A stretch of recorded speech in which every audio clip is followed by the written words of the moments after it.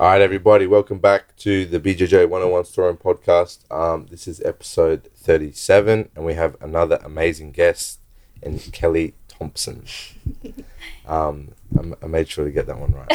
So, Kellie, we always start with like a super generic question. I always want to just like get people to introduce themselves. We know you a little bit from the gym, but it's always interesting just to hear about like a kind of like a little bit more depth about the person, where they grew up, their childhood, and then kind of like getting involved in sports, and particularly like where you kind of got introduced to martial arts as well. Yeah, cool.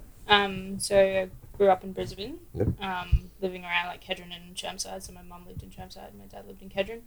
I have an identical twin sister and an older brother. So I lived with them, and my brother's a bit older, so he kind of left when I was left home when I was like 13. So okay.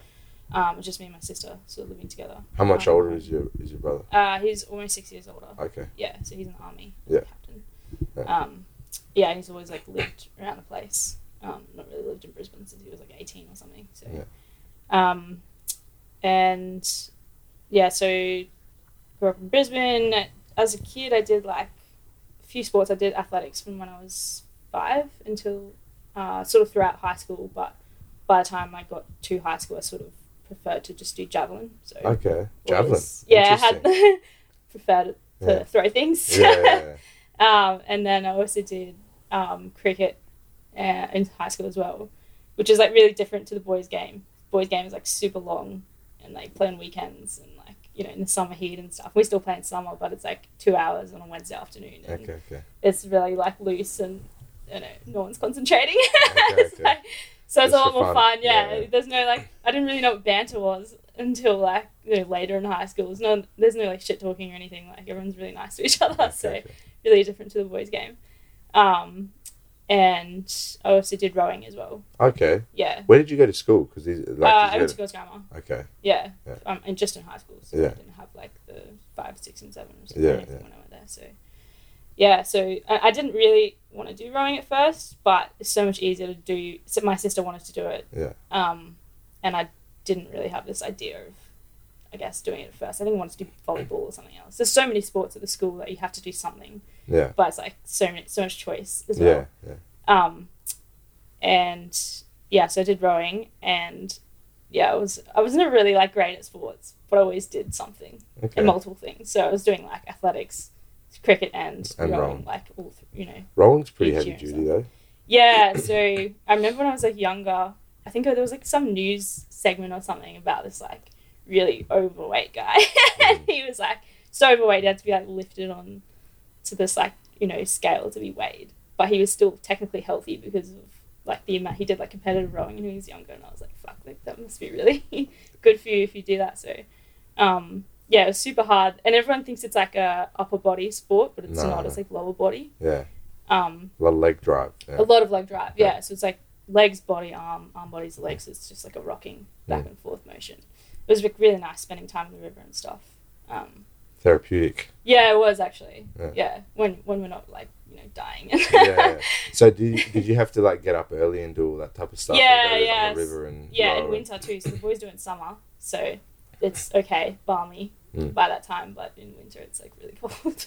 How often were you training, doing rowing and all these things? I think they had like different seasons and stuff. So rowing was in winter. Athletics, I think, was either spring or autumn. I feel like it was. I can't remember which one. And then cricket was in summer. Yeah.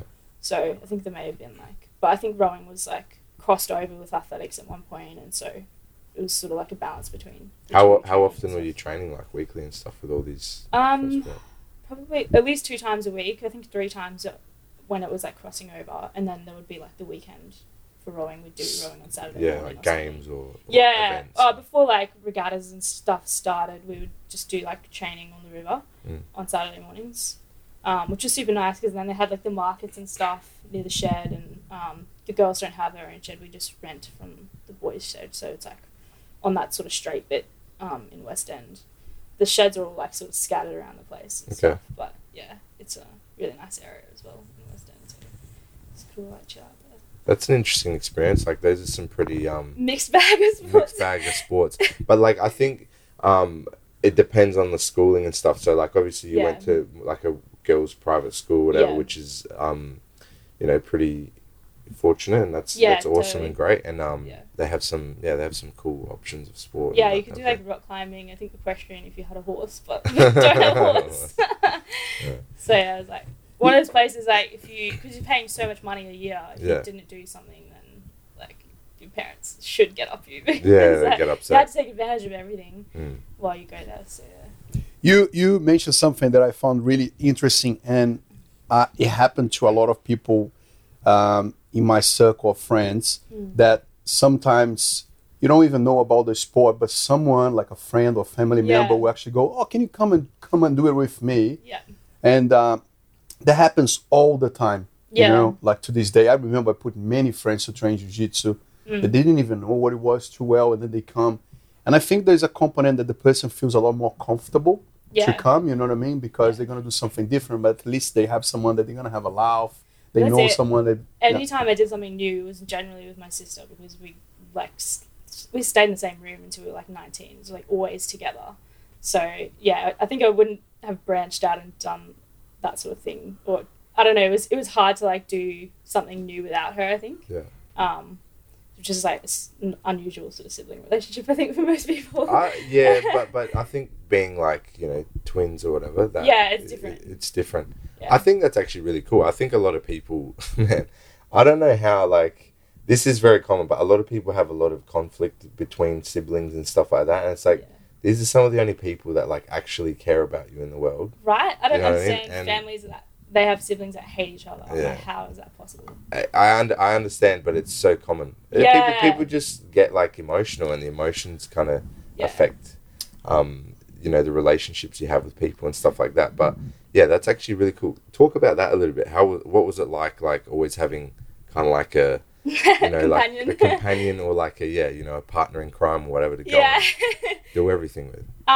It went beyond high school. We even like worked together at the same pub for a little bit. So, but we were never like that boisterous. I think we tried it once to like swap names and see if people would notice a difference and stuff. But we can't like keep up the gag, you know. We're too honest, I think.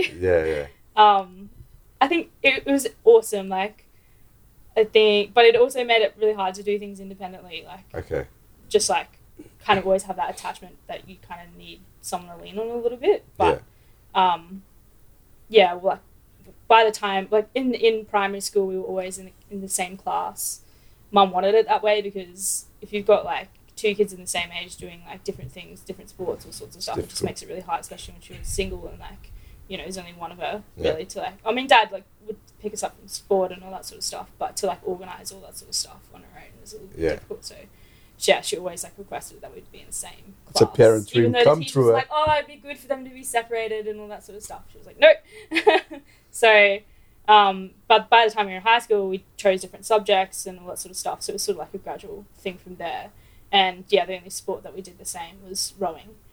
But even then, we weren't even like in the same crew or anything like that. She's a bit taller and stronger, so she was in the first date and I was in the second date. So he was like small enough to be the cox instead of an actual rower.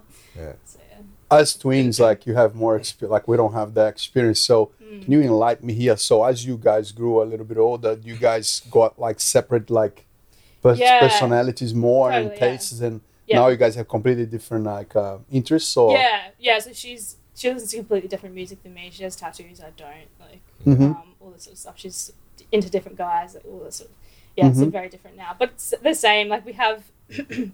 people always ask, like, do you have this, like, twin telepathy sort of thing? And it's like, no, but yes at the same time, because we'll remember, like, movie references at the exact same moment or something like that, or we'll ask the exact same question at the same time. Like, it's weird in that sense, but it's not like I can feel her pain or anything like that. It's not that sort of thing. But because we have the same like shared experience, something will remind us of like the same event in our past or something like that. So really connected in that way. But we've definitely... You still have a very close relationship with her? Yeah. And how did you branch into jiu-jitsu? Because jiu-jitsu you try by yourself. That's it. And that's like why I love it as well, because I did athletics when I was really young and I didn't really like it that much. Like I hate running. Any sort of like standing sport. Not that much of a fan of, I think.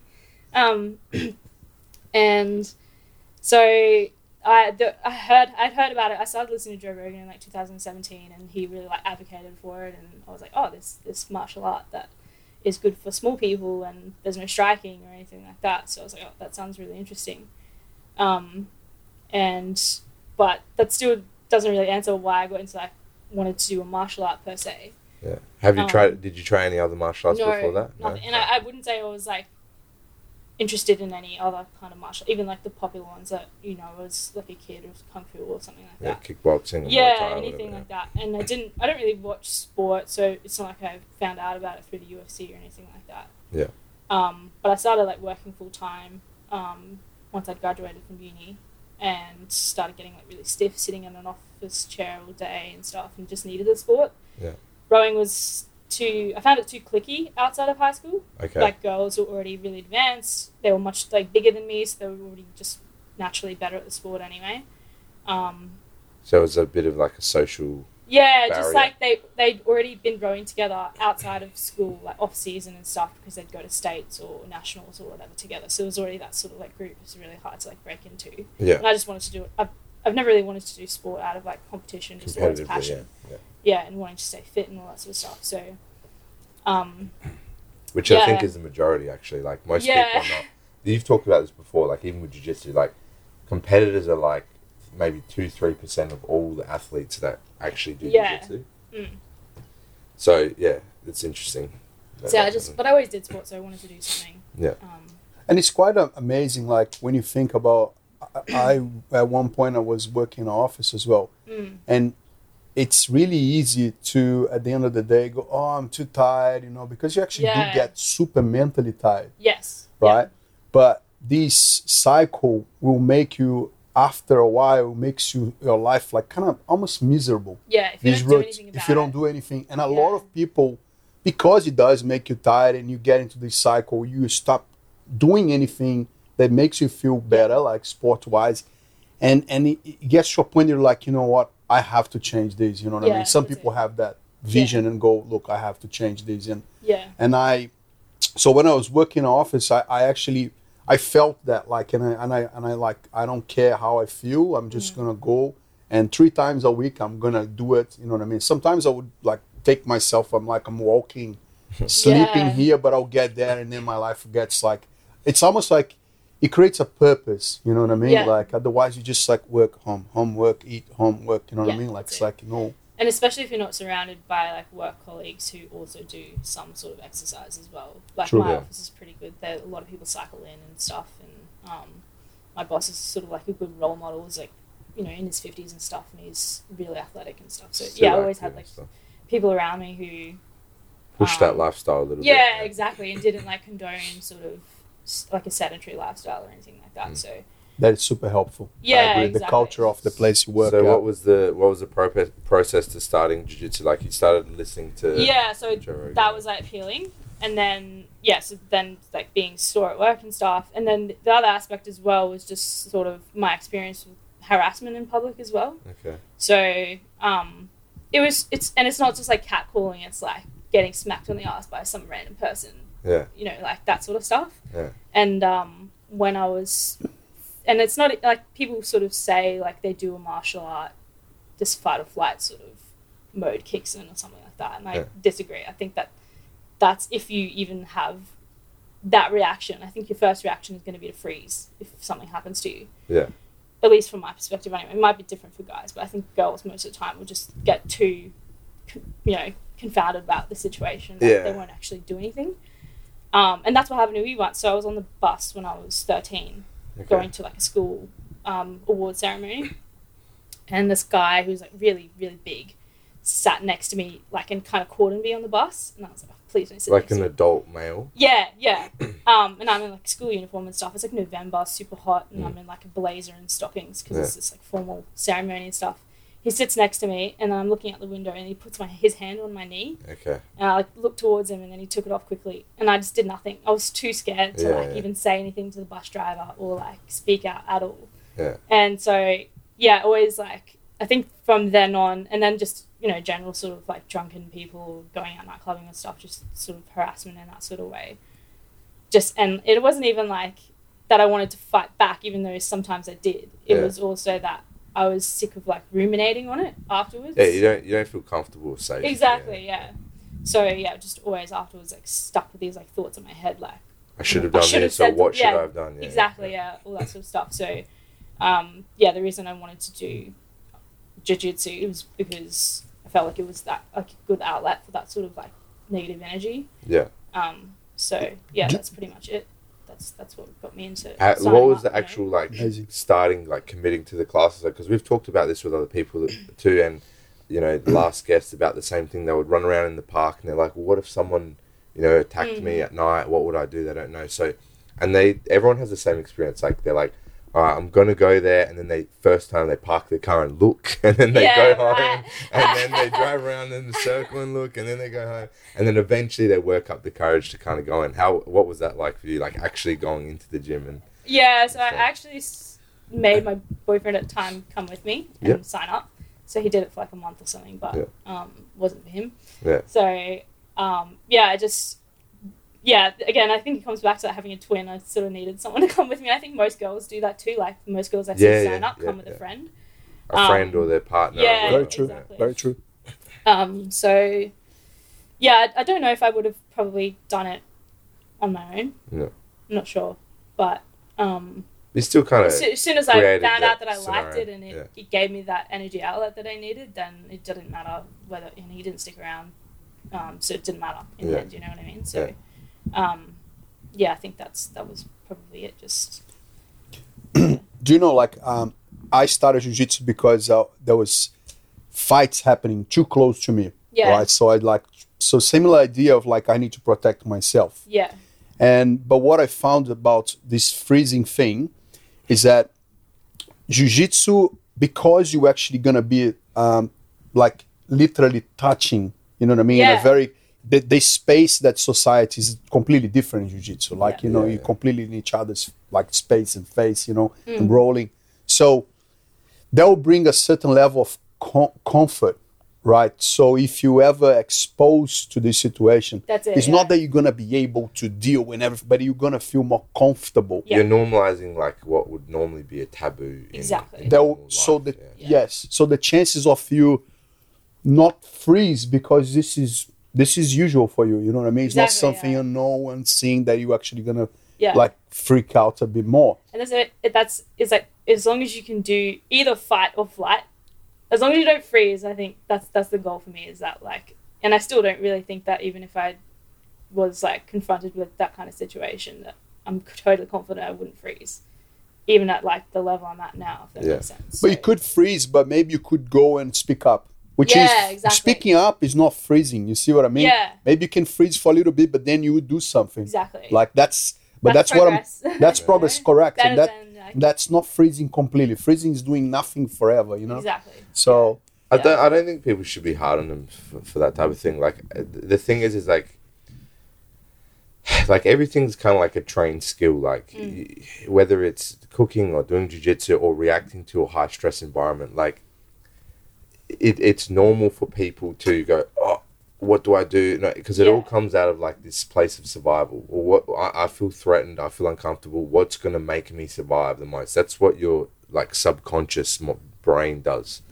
And the only way to like avoid that or build a skill to do differently is to go and do jiu-jitsu and practice things under a stressful environment, or put yourself in that confronting face-to-face position or the physical touching of another human being and that type of thing. And I've listened to some other people talk about it and how uncomfortable it is, but just putting yourself through that uncomfort to find a more normalized kind of reaction to it is going to help with all these types of things. So it is challenging, and I think I find it impressive. I think it's like admirable of people to go and seek out that kind of challenge, because nothing's going to change in your life until you actually commit to going like, all right, listen, I know that I want to improve this thing. I need to improve this thing because I don't want these scenarios to happen anymore. Or maybe I just want to improve my fitness or the work stuff. It doesn't matter the reason. But I'm going to go and do something difficult. And it doesn't matter how you get here either. If you need 12 friends to bring you along, or if you need someone to give you an ice cream like your mum did when you were younger, I'm going to give you an ice cream to get you to start doing it. Like, trick yourself in whatever way you need to get there and start it. You're still like taking on challenge and like responsibility for the thing you want to kind of improve on. So I think it's admirable of all people to just go and seek out some type of challenging aspect. And like, this is what I do for work and my life and everything about jiu-jitsu. And I think that's probably like one of the few things where you can really deep dive into so many different flaws and areas of your psychology and your mind and stuff. And it's just super interesting for and how it improves people in life and everything. The other motivation for starting too was like the advice generally given to girls about how to defend themselves was bullshit. Yeah. In my opinion. Like, or if you're in a car park and someone's like, hold your keys between your hands. Like, I just think that's rubbish advice. And like, it's just not realistic. Yeah, exactly. And like, we did one like self-defense class in high school, and it was like with the PE teacher, so it wasn't even like an external expert or anything like that. And it wasn't even, it was just like yelling no. That was the thing, like that's going to do anything. And then if someone comes up behind you and tries to choke you or something like that, turn your head to the side so you open your airway. And then as soon as I did jiu-jitsu, I was like, you're not being choked, your airway's not being choked, it's your arteries. So you're learning all this stuff. I felt so lied to. I was like, what the hell? It's so silly. But that stuff sells. Like, we've talked about this stuff before. Like, this like whole like empowerment stuff is a lot of marketing bullshit. Like, the realities of a lot of the stuff that is empowerment is just complete bullshit, fallacy, lies. This shit doesn't work. It's not good for your life. Doesn't make you feel better. It's actually going to be detrimental to you, because if you truly believe that if you are a 50-kilo woman and you get attacked by a 100-kilo dude and you putting your keys in between your knuckles and punching him once, it's going to stop him from hurting you or taking advantage of you or doing whatever violation he wants to do to you, is insanity. And like, man, I've had literal like arguments with girls or women that train other martial arts and like, no, but I've done this many years of kung fu and this and that. I'm sorry, listen. At best, if the guy's double your weight, I don't care how much experience you have, you're lucky if you can survive. If this is a real situation. You're not going to beat up 3 guys in a row, but like, but in the street, I can punch their groin and do this. And I'm like, and they can do that too. Like, why? What? I don't know where this... And I think it's a little bit of like propaganda, like movies and superhero movies and all this stuff and beating up 5 people at a time and everything. But the realities of like violence and self-defense versus sports is also extremely different too, because somebody that's really trying to hurt you, there's no rules of engagement. There's no like, oh, well, I'm not allowed to grip here or do this. People are going to do anything and everything to hurt you. And there's no boundaries. And if someone's bigger and stronger than you, get the hell away from there. Don't engage with them, get away. And we did a whole component on self-defense and stuff like that. And even just like training self-defense and stuff like that, you need to do this stuff like every week regularly. Otherwise, why do you think you can do like a month block of self-defense or like a 1-day course, or even talk to people that do police officer stuff and it's their job and they do one like component a year of like a 2-3 day course of how to manipulate and control somebody else? How do you think this is going to be an ingrained automatic response if you do it a couple of times a year or for 12 hours a year or something? That's impossible.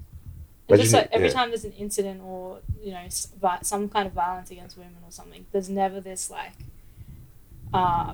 sense of responsibility that girls need to learn how to defend themselves. You know what I mean? Like, it's always like, oh, they need to change their behaviour or something like that. You need to make public spaces safer for women and all that sort of stuff. There's never this conversation about, well, why don't you actually, if you're that afraid that someone is going to come and attack you in a car park, why don't you learn self-defense? There's never that bridge between like having this fear and actually doing something about it. Well, it's very uncommon.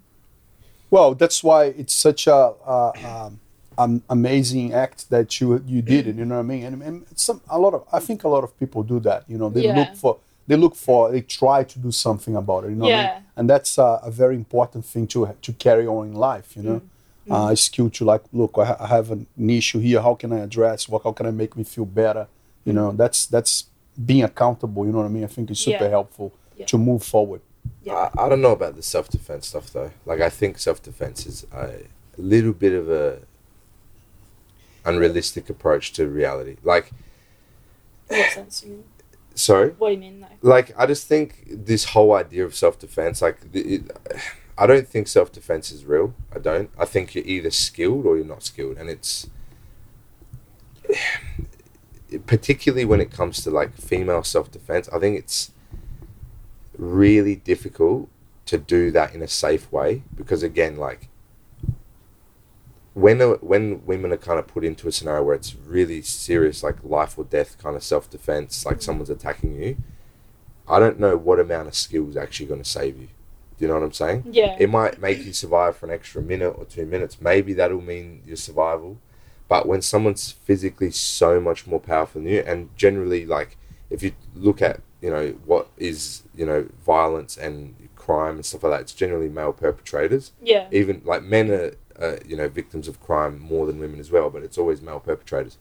If you're a 50-kilo dude and you're attacked by a 100-kilo guy, it's the same idea. Like, I don't know if it's possible for you to learn enough skill to make up that amount of strength and power and stuff like that. I think doing the sport at least makes you realize what that situation feels like. That's important. I agree with that. And, like, it makes you it gets rid of this, like, jaded idea that if you're a 50-kilo girl, that you can, you know, outfight a 70 or 80 or however many kilo guy.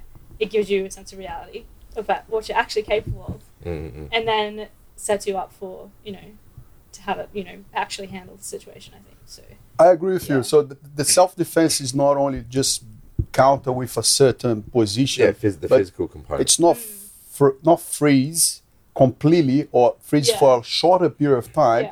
That you can still function and think a little bit more. And then perhaps you're going to scream, perhaps you're going to go along with whatever is requested to a little bit so you can find another opportunity. So you're not completely, you know, like completely taken away by the situation. So learning the strategy. This is the thing. This is what I think jiu-jitsu is, what you're saying. Like, it deepens your awareness of reality and it gives you a deeper understanding of how you can strategize to achieve your goal. Yeah, because that's what you're doing. And sometimes the goal is run. Exactly. Get out of there. Get the hell out of there, scream, whatever. And it's not like, look, I've been in a demo team. I'll give you an example. I've been in a demo team for self-defense. And I learned self-defense from a guy that was the best. That's actually one of the main things that made me start jiu-jitsu. Was the fights that were happening like on the street. Plus, I went to the class of a guy called Silvio Berenghi, which is a very famous family in Brazil. And they are very strong on self-defense. And I saw one of his classes teaching self-defense. And I was like, man, this is what I need for my to feel safe. Yeah. So I start training, and I start doing so much. I got into the demo team, a kids demo team. You know what I mean? Like, we go to schools, we go to things like that. Yeah. No, it was really good. Saved my life a couple times. You know what I mean? Like, as a teenager. And one day I was in a party. There was metal detector, and one guy, anyway, like, there's a story behind, like, there's a bit of a long story that you keep thinking why. Maybe the guy thought I was a police officer, like, plain clothes. Maybe he thought I was, you know, the stories you keep ruminating, you know, for the time. But this guy we're on a dance floor, this guy gets a pistol from his socks, all right? And the other guy get a pistol from his back, one put it in my face, like here, and one put it in my back. So this is the middle of the dance floor goes, like, open up like that. And I am with all my demo team self-defense skills, right? You know, like, against this, against that. And, you know, so, you train for defense against a gun, defense against a wood. But I remember it's kind of funny because the guys were souped, like, it looks at least like they've been on drugs big time. And they want me to lay down, right? And I'm like, man, I'm not laying down here, man. I'm not gonna lay down here. There's no way in the world I'll lay down. So I remember, like, so that's what I mean. Like, I wasn't frozen. I was kind of like that. I was thinking about it, and then I swear God, all I remember was my coach, because we all, like, you know, when we're doing all the demo, the self-defense, there was always like, oh, how about a gun? And I remember he's saying, run, doing like this. Zigzag. You know what I mean? And that's exactly what I did. You know what I mean? Like, and and then we go into the entrance. I had a friend with me, and then as soon as we got to the entrance, I spoke to a few of the security guards, and my friend like, let's now go and get them. I was like, man, I can't even go back there. I have to go home. Now, 1 week I was eating just like this. I couldn't even look my parents. Yeah. And that's what I was like, man. But, you know, that's what I was saying, like, it's about self-defense and training jiu-jitsu will give you a little bit more clear mind. Composure and clarity. Composure, so you can think for a certain, it's like not completely, you know what I mean? Or follow, they lay down, you know what I mean? So, So I completely agree with you, Kelly. Yeah, that's the goal for me. Yeah, awesome. I think that's the goal for everybody. Like, thinking that you're going to be a Steven Seagal. It's not delusional. The gun from behind and the gun in front and do this. Man, there was a super upsetting, horrible thing that happened recently in the jiu-jitsu community. It was a very famous athlete was murdered doing exactly the same thing. You know what I mean? Like, this is what I mean about, like, the difference between self-defense and real violence. If someone really wants to take your life or hurt you, they can do it, man. And it doesn't matter what amount of martial arts training you have. They will find a weapon. They will find somewhere. They will hit you with their car. They will do something. They will be able to hurt you. So this whole thing of, like, you being able to, like, block bullets or do this or do it, like, man, it's just craziness. Yeah. And I think what you're saying is the real self-defense is the composure and understanding of some amount of strategy of, like, what the hell am I going to do to survive right now? How am I going to get out of this alive? Better phrase is like self-preservation. Self-preservation, I think, is a better. I agree. I agree. And there's another thing too, like, my entire life or whatever you see on a magazine, like, self-defense, guys pointing a gun like this on you, you know what I mean? It's not in your forehead and another guy in your back. I don't know that move, you know? Like, how do you do it? You know? But there's people that teach this stuff, man. I know. That's the scary thing. I think it's super dangerous, and I think it's super scary. And there's people that make huge careers off of this stuff. Teaching how to disarm people with guns and doing this and doing that. I don't advise that at all. Definitely advise, like, the practice of doing martial arts, and, you know, if you get caught in that situation ever, someone grips your throat or hugs your head, you at least know how to react to some extent. But just the mental strategy of, like, how am I going to survive, self-preservation kind of ideas, I agree with that big time. And it needs training too. It's not just something that comes naturally. For sure. It isn't. As much as people think. That's why I think that fight or flight, like, those are the only two options you have, is not true. I think there's a third option there. For sure. Probably the most common one. Most people, some people talk about the fight, flight, or freeze. And you're probably right. Like, I don't know if it's got anything to do with sex, like you were talking about before. Maybe it's personality.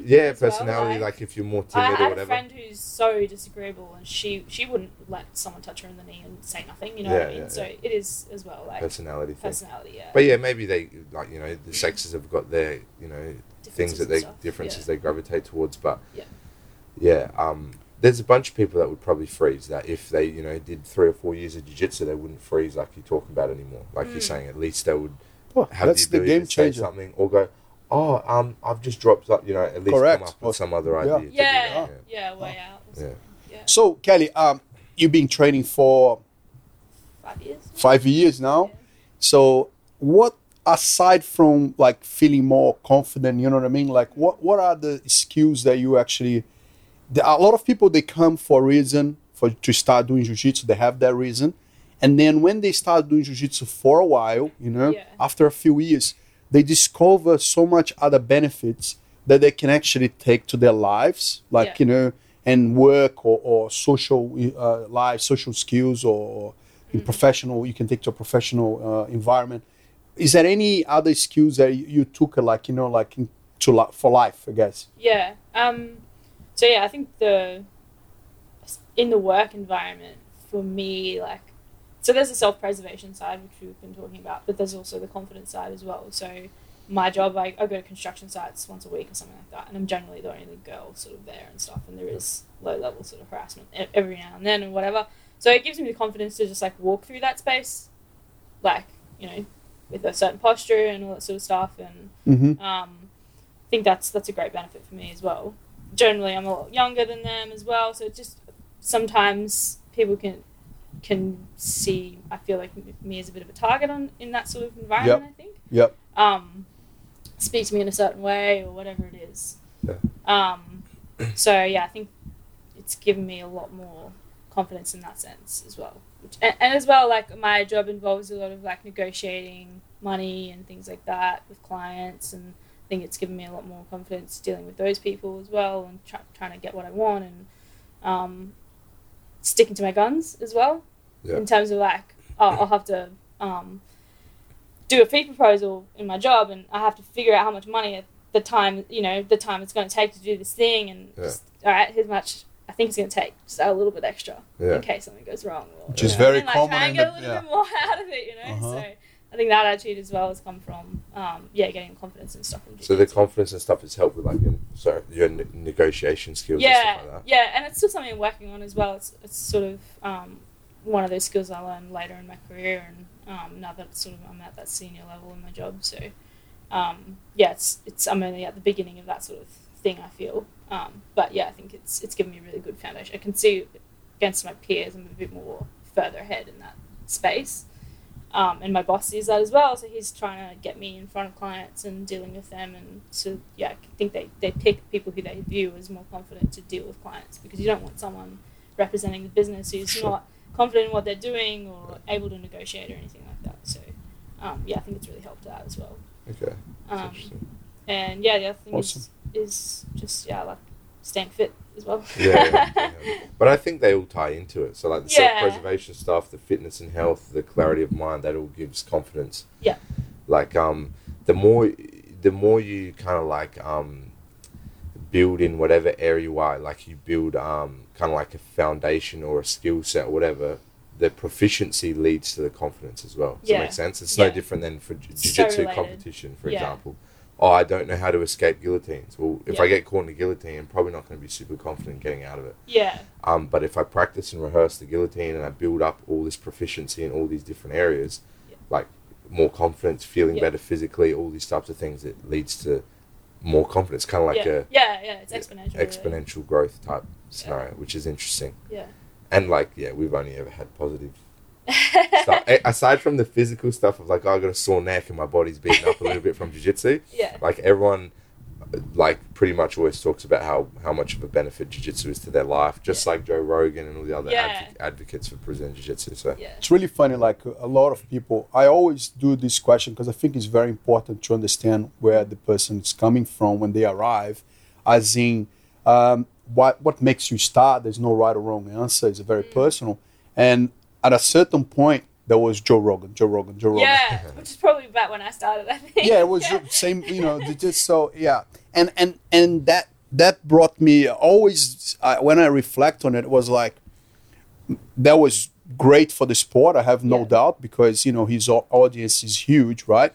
But it's interesting because all the points that he makes, I always felt that. Yeah.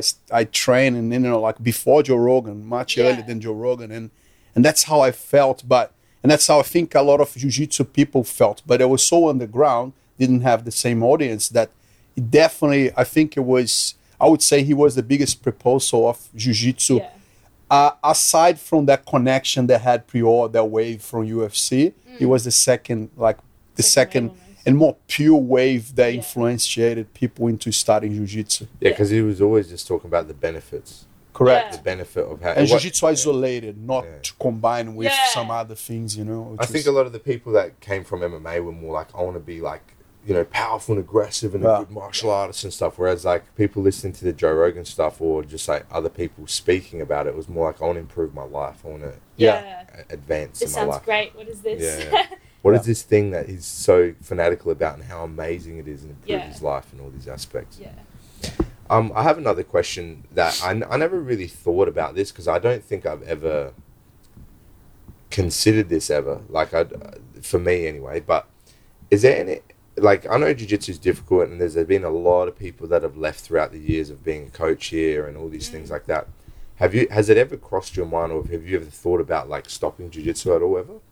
Or are there some like particular areas of jiu-jitsu that become really difficult that are frustrating or hard not to really. deal with? I think because like my approach has always just been steady. Yeah. Because I'm not like my aim isn't to be a competitor or the best at the sport or anything like that. I've never been like really great at any sport really. Yeah. So I've always been comfortable at just being kind of average and like slowly progressing through it. You know, I haven't had this like addiction to it. Or pressure as well. That can put a lot of pressure on you to perform at a certain level. I think a lot of people stop because of it. That's it. And I never went like 4 times a week for a month or whatever and burned out or anything like that. It's always been sort of consistent 2 or 3 times a week for the last 5 years and stuff. So, no, I don't think I've never had that feeling of wanting to stop. That seems to be a better approach and pathway for sure. It's very interesting, Kellie. That's a very interesting thing. Because a lot of people, they started and they want to get better in 2 weeks and they want to come 14 days in a row. You know what I mean? And that's the funny thing that she's saying too. Like the people that have mentioned like, oh, it's hard, no one to quit. They have put a lot of pressure on themselves and they do the exact opposite in exactly what you're explaining. They're writing emails, 4-page emails about how they're going to be a world champion. Yeah, they want to be a world champion in 3 weeks. Like, like this has changed my life. It's been a month or whatever. Which is great, but like, there's the realistic side of it too, where all right, it's changed your life in a month. I've been doing it for 30 days, that changed my life. Now I've been doing it for 40 days and changed completely my life again. Try doing it for 5 years. So, how many transformations can you have?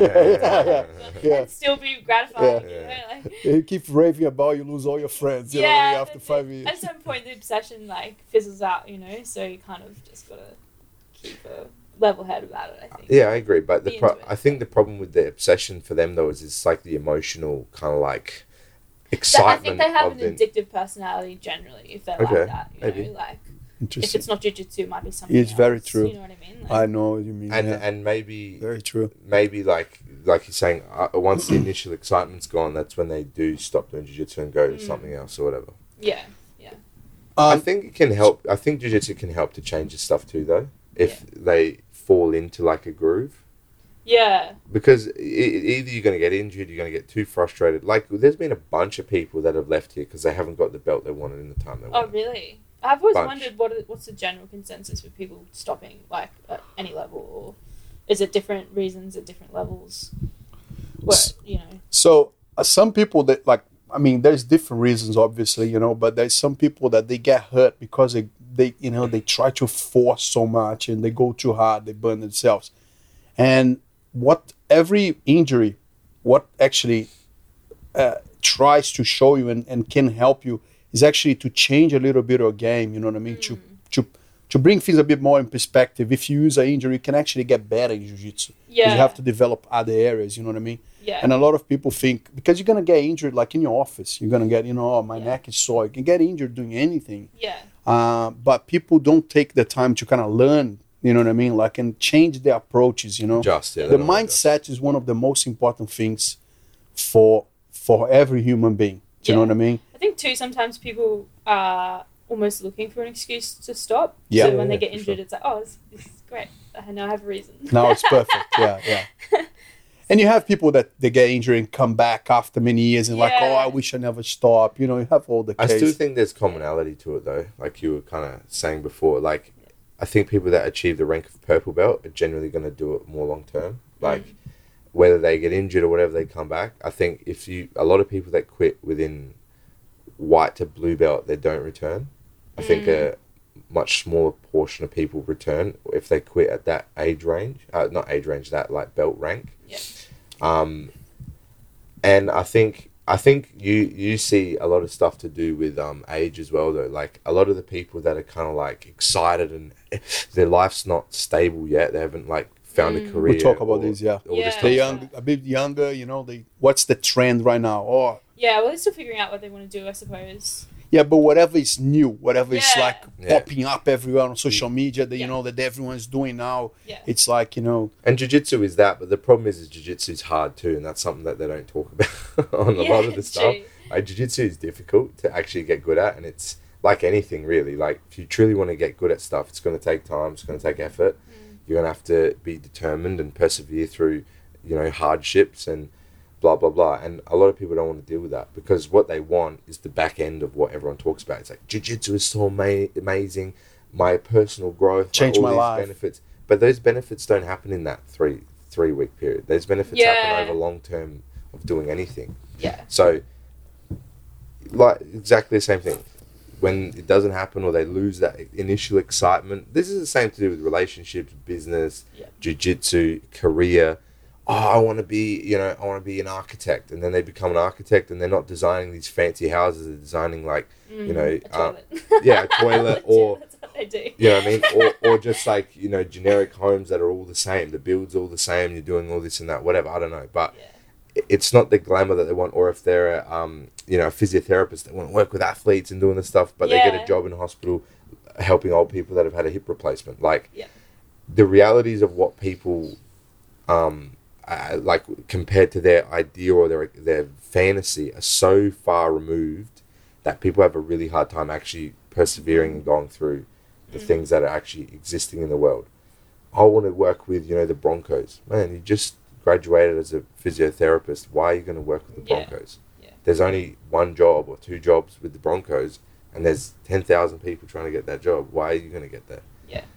I find people are extremely deluded based off of all this stuff. When I started uni, I wanted to... Well, when I left school, I wanted to be a fashion designer for like my whole life. Yeah. Anything creative. And then I got convinced not to do it. My dad's like Greek friend. Like, oh, it's so passion, but you make no money. There's some reality. I was like searching high and low, what am I going to do? And then I didn't even hear like what architecture was, I think. Like, everyone sort of generally knows, but not the word for it, I suppose, in building designer. And then, that sounds creative and you make money from it and all this sort of stuff. And I didn't quite get the grades to get into the course, but there's landscape architecture, which is the same thing essentially in the first year. Same courses. So the idea was that I would do that, and a lot of people do this. And then bridge over to architecture.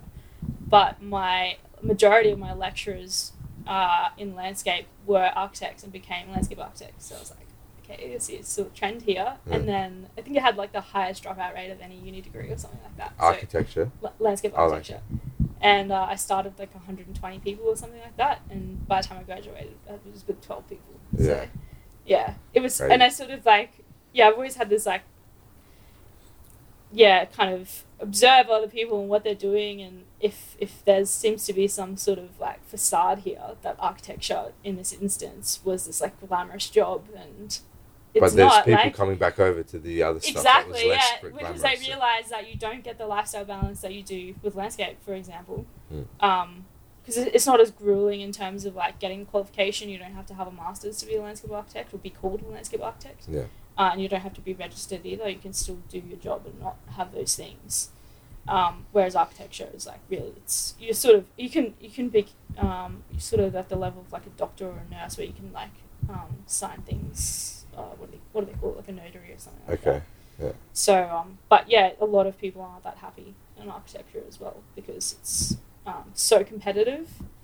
And actually to design these amazing buildings, you have to go through all the crap before that point, You have to design toilet blocks and all the boring stuff. Just with this mindset though, like, have you always had this way of thinking, or is that something you developed through your parents or like people around you, or what? Because I would say that a lot of people kind of get lost in the fantasy kind of thing, like the self-defense stuff, like wanting to be a, I'm doing it because I want to work with athletes. There's so many. I wanted to do that at some point. Like, I want to be a strength and conditioning coach for this and that, because I like working out and da. And like, and then you talk to people that actually do it, and they're like, look, I've been doing this. I've got this many degrees. There's like 15 jobs working with professional sporting teams. Like, it's unlikely you're going to be a PT. Yeah. You know what I mean? So, a heavily overqualified PT. Yeah. And I don't know what it like. Why are some people able to like kind of notice realities, like you're talking about? I've always been able to observe and assess and stuff like that. I would say that most people don't think about much at all, ever. They don't analyze anything. Yeah. So is that something that you always had, or is that something you developed? Like, how? No, I don't think it's developed. I think it's just my personality. Like, I was never the person to be asking the questions. I would watch the other people ask the questions and then think about their answer. You know what I mean? Be observant and patient is super important. And nowadays they promoting the act quick. You know what I mean? Everyone's doing. Oh, that must be cool. Wait a second, what? Yeah. Sometimes the best thing to do is opposite of everyone's doing. Yeah. You know what I mean? Oh, this train, I went boom. Or I've always been one as well to actually take someone's advice, not just ask for it and then do the opposite. Yeah. You know, so when like watching my lecturers go from architecture to landscape, I was like, well, yeah, there's a trend here. It's not that they had to say anything to me and be like, don't do architecture. It's that I just thought, you know, why are people leaving architecture? They stay up. They do so many all-nighters. I never did an all-nighter in uni. Other people did because they didn't have the time management skills. And I was like, why am I going to make myself tired and stressed and unhappy just because I don't have time management skills? Just manage your time. So that fixes that solution. I never had this like attitude of like putting unwarranted like suffering on myself. You know, I don't see the point in doing an all-nighter. Yeah. And I don't see that, like, my work is really good in the sense as well that there's not this culture of having to get into work at 6 a.m. and leave at 9 p.m. You know what I mean? Like, we're not working over hours. You get to work on time and you leave on time. And you're not being stared at for leaving early or anything like that. If you can do the work that you have in the time that you have, then great. Yeah. That's what we're paying you for. Yeah. You know what I mean? So I've always had this attitude of, like, not making things too hard for unnecessarily hard for myself. So I think that deters a lot of people from things when they get obsessive and all that sort of stuff. Very good. They get injured or whatever, and then they get discouraged, and that's the end of it. So aside from that advice, which is actually a very, very important, what other advice would you give to someone that like would like, for their personal reasons, would like to offer Joe Rogan, like clarifications, would like to give it a go and start jiu-jitsu? What would be your advices? They just started. Yeah, I think do it for yourself, even if you have to come with someone and, you know, you're not confident enough to show up on your own or something like that, that's fine. But I think the reason why I really love doing it as well is because it felt like entirely my decision. Yeah. It wasn't because my sister was doing it or whatever. So, I think figuring that out as well, like, I don't, it wasn't an impulse for me either. I've been listening to him for a few months before I even decided to start looking for somewhere. Yeah. So it wasn't like I listened to one episode. It was like, I'm convinced. It was a well thought out decision. Yeah, exactly. Yeah. So, which you is weighed up and observed and analysed. Yeah, that's it. Yeah. So, and I think in particular for girls, if you actually really want to learn self-preservation, do it. You know, like actually go and learn how to do it. Don't read advice from other women on the internet about carrying your keys between your fingers or scratching someone's eyes out or something like that. That's not realistic and doesn't help you at all. So, yeah, I think just seeing through that sort of like, facade of, this bad advice that gets given to girls and how to protect themselves and all that sort of stuff. So a lot of bad advice. A lot of bad advice in the world. And now. It seems to happen every time there's some sort of like incident or whatever. It's just like uprising of it's their fault, not ours or something like that. So yeah, there's a little bit. If you want to do something about it, do something about it. So yeah, the advocacy of things a lot of the time is just wasted effort. Yeah, they feel better by just saying something rather than actually they feel confident something. By listening to it. Yeah. I think this is very common. I think this is like a modern kind of situation thing. Like it's you kind of like encouraged to like complain or blame or be the victim or advocate for something and scream and yell and do all this stuff, but you don't actually apply or change anything in the world or in life. Like you can believe whatever you want, but I don't see how gluing yourself to the road and like saying I'm fighting against global warming and you still have an iPhone and you still drive a car and you still do all these things. Like, how are you actually contributing to your cause if you're directly contributing to the opposite? You're still buying iPhones from China. You're still doing like. Yeah, I was sick of this whole like, let's, fight against this thing. But then no one actually did anything. Yeah. It's all on the mouths and exactly. yeah. That's the problem with the modern world now. It's about how you appear as opposed to what you actually are, and this is the part that everyone's having a hard time navigating. Yeah. Because there's people selling courses on how to do women's self-defense and teaching you how to do chi blasts and takedowns and do this and do that, but it doesn't really work and it's all bullshit. But that guy's happy because. Well, like it's empowering people. No, you're deluding people and you're making them feel good. You're patting them on the back and saying how good and strong they are, but you're damaging them because if something really happens, they're not safe, man. Yeah. Yeah. I think the other thing too is like girls pick sports based on like what kind of body image they're going to get or how they're going to feel about themselves doing it or whatever as well. So I don't want cauliflower ear. I'm not like, trying to avoid that as best as possible. Like, but you know, you just work around it. Like, don't try and get crushed by, you know what I mean? Like, play your game a little bit safer, protect your ears, protect your head or your neck and all that sort of stuff. So, yeah. And I think that, like, boy, you and many other girls nowadays, like, they are great examples that, boy, jiu-jitsu, you can be super feminine. Like, I think it's a super technical sport, you know what I mean? I learned that, like, a while ago, like, for jiu-jitsu, ladies training and competing in jiu-jitsu, it's in any sport, actually, it's so technical, you know what I mean? Because they don't have as much power and strength, you know, most of the time. So it becomes super refined, you know what I mean? So I think that you can be, like, amazing, beautiful and train jiu-jitsu, you know what I mean? Like, and I think you're a great role model. Like, a lot of people don't understand that, and I try to enlighten that to people. Like, once you start to become a purple belt and forward, you become a role model for a lot of people. So when you see yourself, you know, Jazz, you know, Lauren, you guys you're a role model for all these 12, 13, 14-year girls that are looking. And I heard that before from their parents. Like, they go, they're worried about, you know, like, the image of jiu-jitsu, but when they saw that person, you know, or the other girl, they felt, because they also look nice. And then, you know what I mean? Like, they just felt comfortable about it. It seems superficial, but it's really what girls, that's how they are. Well, think about it, That's like an evolutionary thing. There's nothing. Yeah, exactly. I don't think there's anything, like, I'm not ashamed that I still want to be pretty and do jiu-jitsu, you know what I mean? Yeah. And that is very important. Like, being a role model for teenagers, like, and it's super important, you know, because the time when they form in their character, they form in their personality, and they can have someone that they look up to.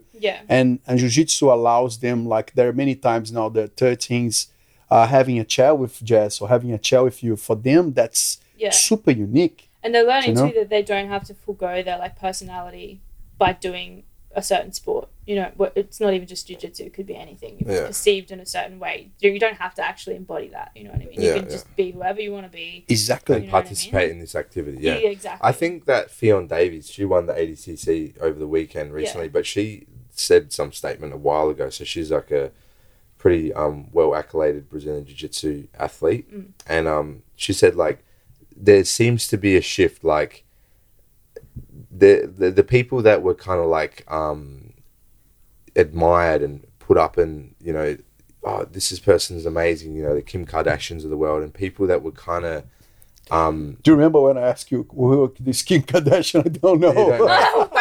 I'm lucky ones. I'm one of the lucky ones. I still don't know. But these people, I'm the lucky ones. I know, but these people that are kind of admired for, like, real degeneracy, like, they're looked at as, like, amazing women and business people, and it's like, wait a second, this person did, like, a sex act online, and that's what made them famous. Like, there's nothing admirable in that.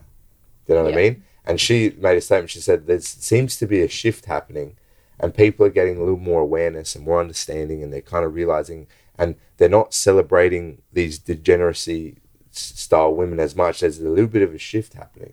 There's people like, I want to be like Fionn Davies. I want to be like Bia Mesquita, another high-level Brazilian Jiu-Jitsu athlete, who is, you know, a pretty feminine-looking woman, but still goes and does, like, you know, something that's hard and difficult. And I don't know them personally or anything like that, so I don't know what their personality is like. But I think that's interesting, like, that as more women do these types of things and do well and stuff and still behave femininely and kind and polite.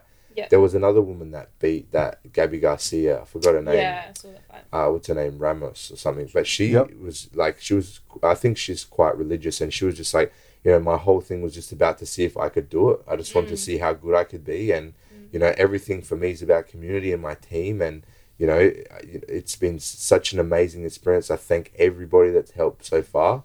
You know, it's amazing. My team is the best. I have so much support. This is amazing. And just such a genuinely kind, feminine person that's not degenerate at all, that goes there and does the hard work and wins a world championship, and well done to her.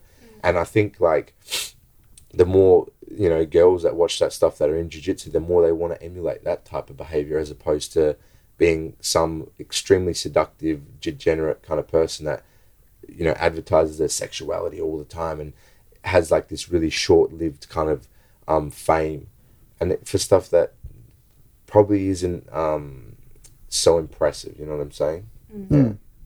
It was funny that in high school, there was this girl who was in year 12, I think, when I was in year 8, and she was like a freak, like intelligent. Yeah. She was in uni when she was doing high school. Yeah. Like, it was just incredible. And every time she got some sort of award or something at school, she would get this roaring applause. Yeah. She was so admired. And she wasn't that attractive or anything like that, but like the school fostered so much like value in intelligence and setting goals and like really high achievement and merit. Stuff.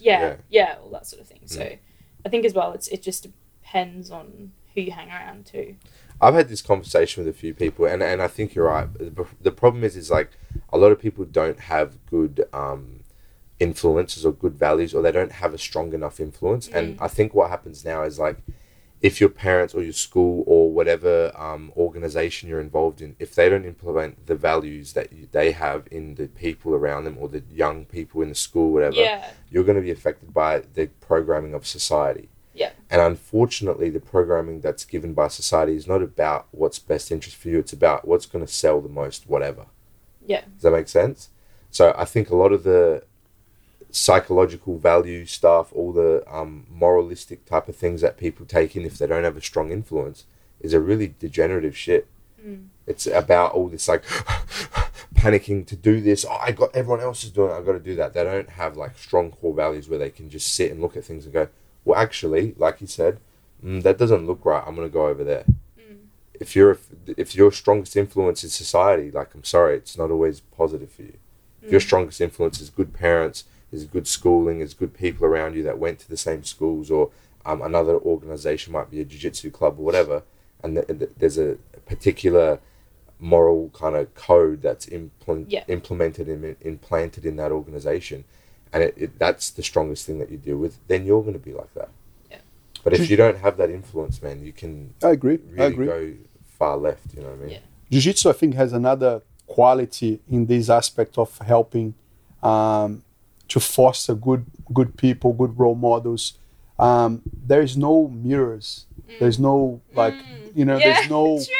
There's no like, oh, my hair, which is a big thing, like, and how do I look now that everyone looks the same? Everyone's like the whole thing is like correct. Like everyone has. There's no jewelry. There's no difference on the material level. Yeah. All right. Everyone has their hair everywhere. Everyone's might be sweating. Everyone is working hard.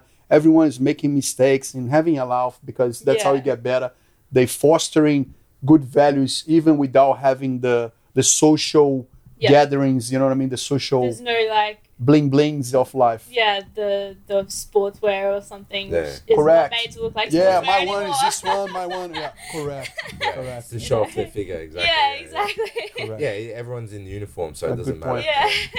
And you are sweaty, you know what I mean? Like, you've actually worked out, you don't just put the outfit on and like go and shopping or something like that. Yeah. So, that's very true. That's funny. Very No mirrors in the gym. But Kellie, thanks so much for your time, and I thank so much for being part of the gym. I think that was it's really rewarding to have people like yourself, and I super appreciate that. We super appreciate that. Again, I think you're a great training partner. I think you're a great role model for a lot of these teenagers, and hope another 5 years to come, you know what I mean? We'll have another chat. Maybe I can get in contact with my school and actually do a proper demonstration. I can do a self-preservation demonstration. That's it. Very good. Good on you. Cool. No, thank you so much for coming on. Is there anything else you want to mention or say or anything like that? All good. All good? All right. Thank you so much for coming on. Really appreciate it. Us. Thanks, guys. That's it. Thank you.